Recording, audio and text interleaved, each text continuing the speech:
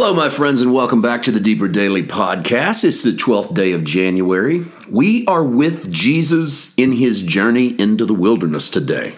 Covering the 13th verse of Mark chapter 1, it says this, "And he was there in the wilderness 40 days, tempted by Satan, and was with the wild beasts, and the angels ministered to him." Now, don't think of Satan as this individual, pointy tail, horns, some sort of angelic being.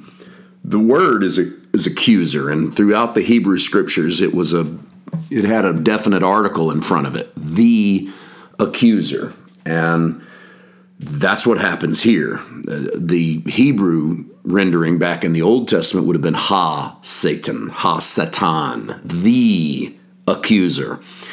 And we've sort of transmorphed that over the years, transliterated that, I guess you could say, into a name, as if it's a name for an individual, but it's actually accusation, the spirit of accusation, whatever accusation looks like. And I personally think that accusation most often comes from us internally, from our own objections. It's the things we have to overcome.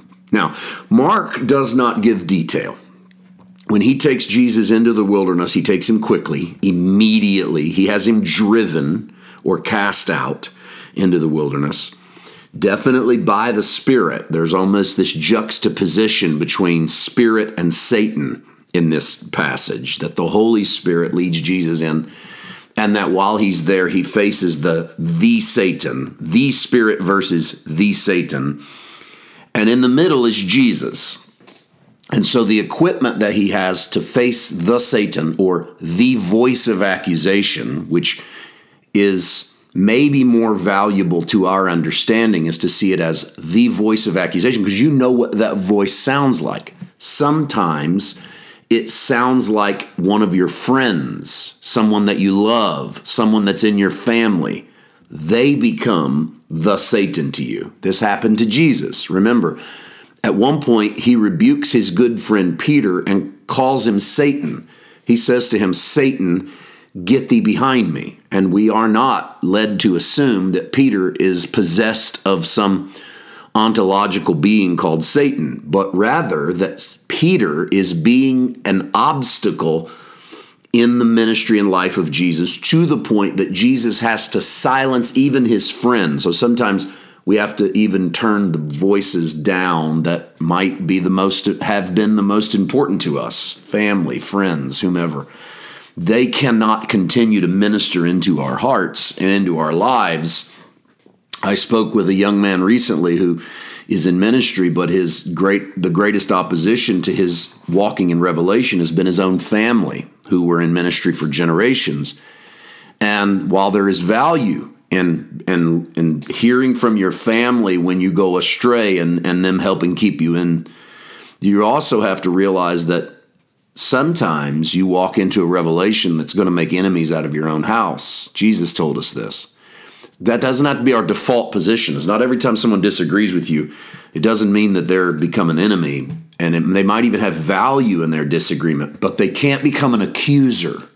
And there's a difference in disagreements and accusers. So the accuser here is faced by Jesus for 40 days. 40 holds a connotation to the Hebrew reader, first of all, in a direct parallel to Elijah's time at the brook Cherith, where he fasts 40 days. That 40 is always an indication of some trial, some big testing.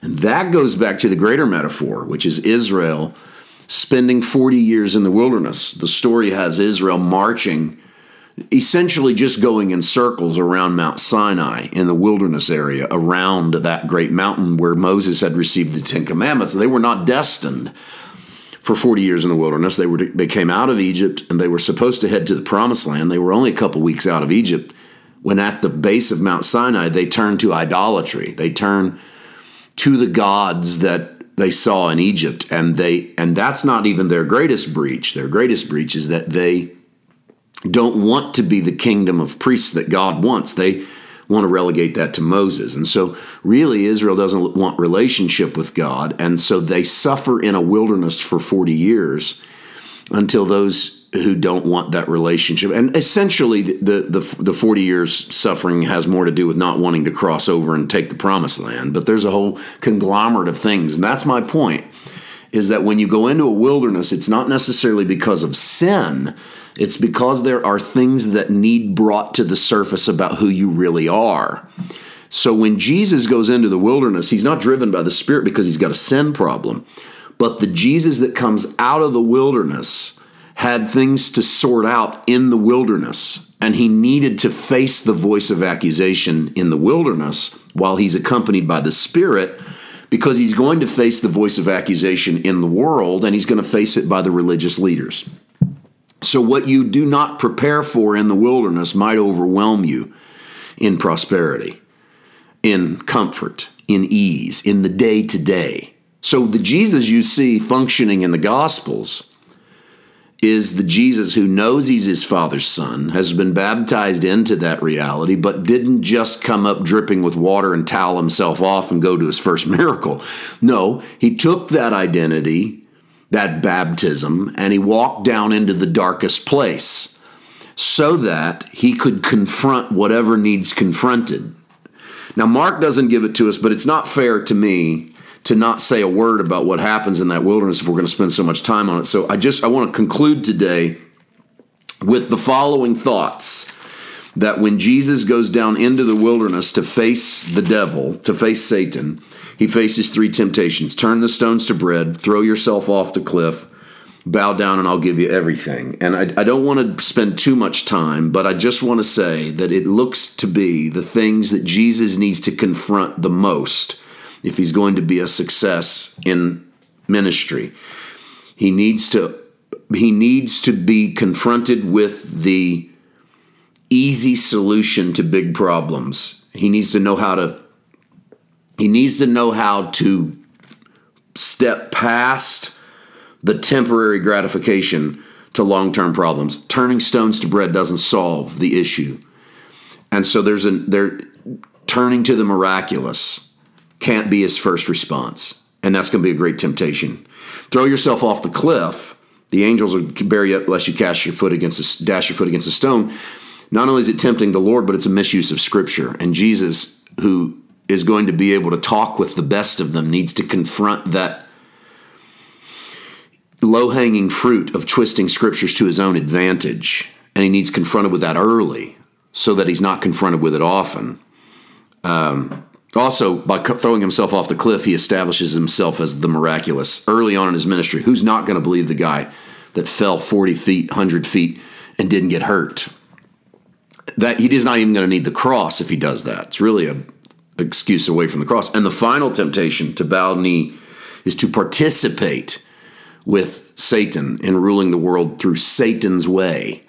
And it's a greater temptation than we think, because it's really the temptation to pick up the sword of violence and retribution and do things the way the world does it. Some people actually think that Jesus will do this when he comes back. He'll actually resort to the violent ways. I heard a preacher this week say, when he comes back the next time, he's not playing around. He's going to pick a sword up and he's going to slaughter his enemies, which made me think, what was he doing the first time? Apparently he was playing around. We have a very low Christology, by the way.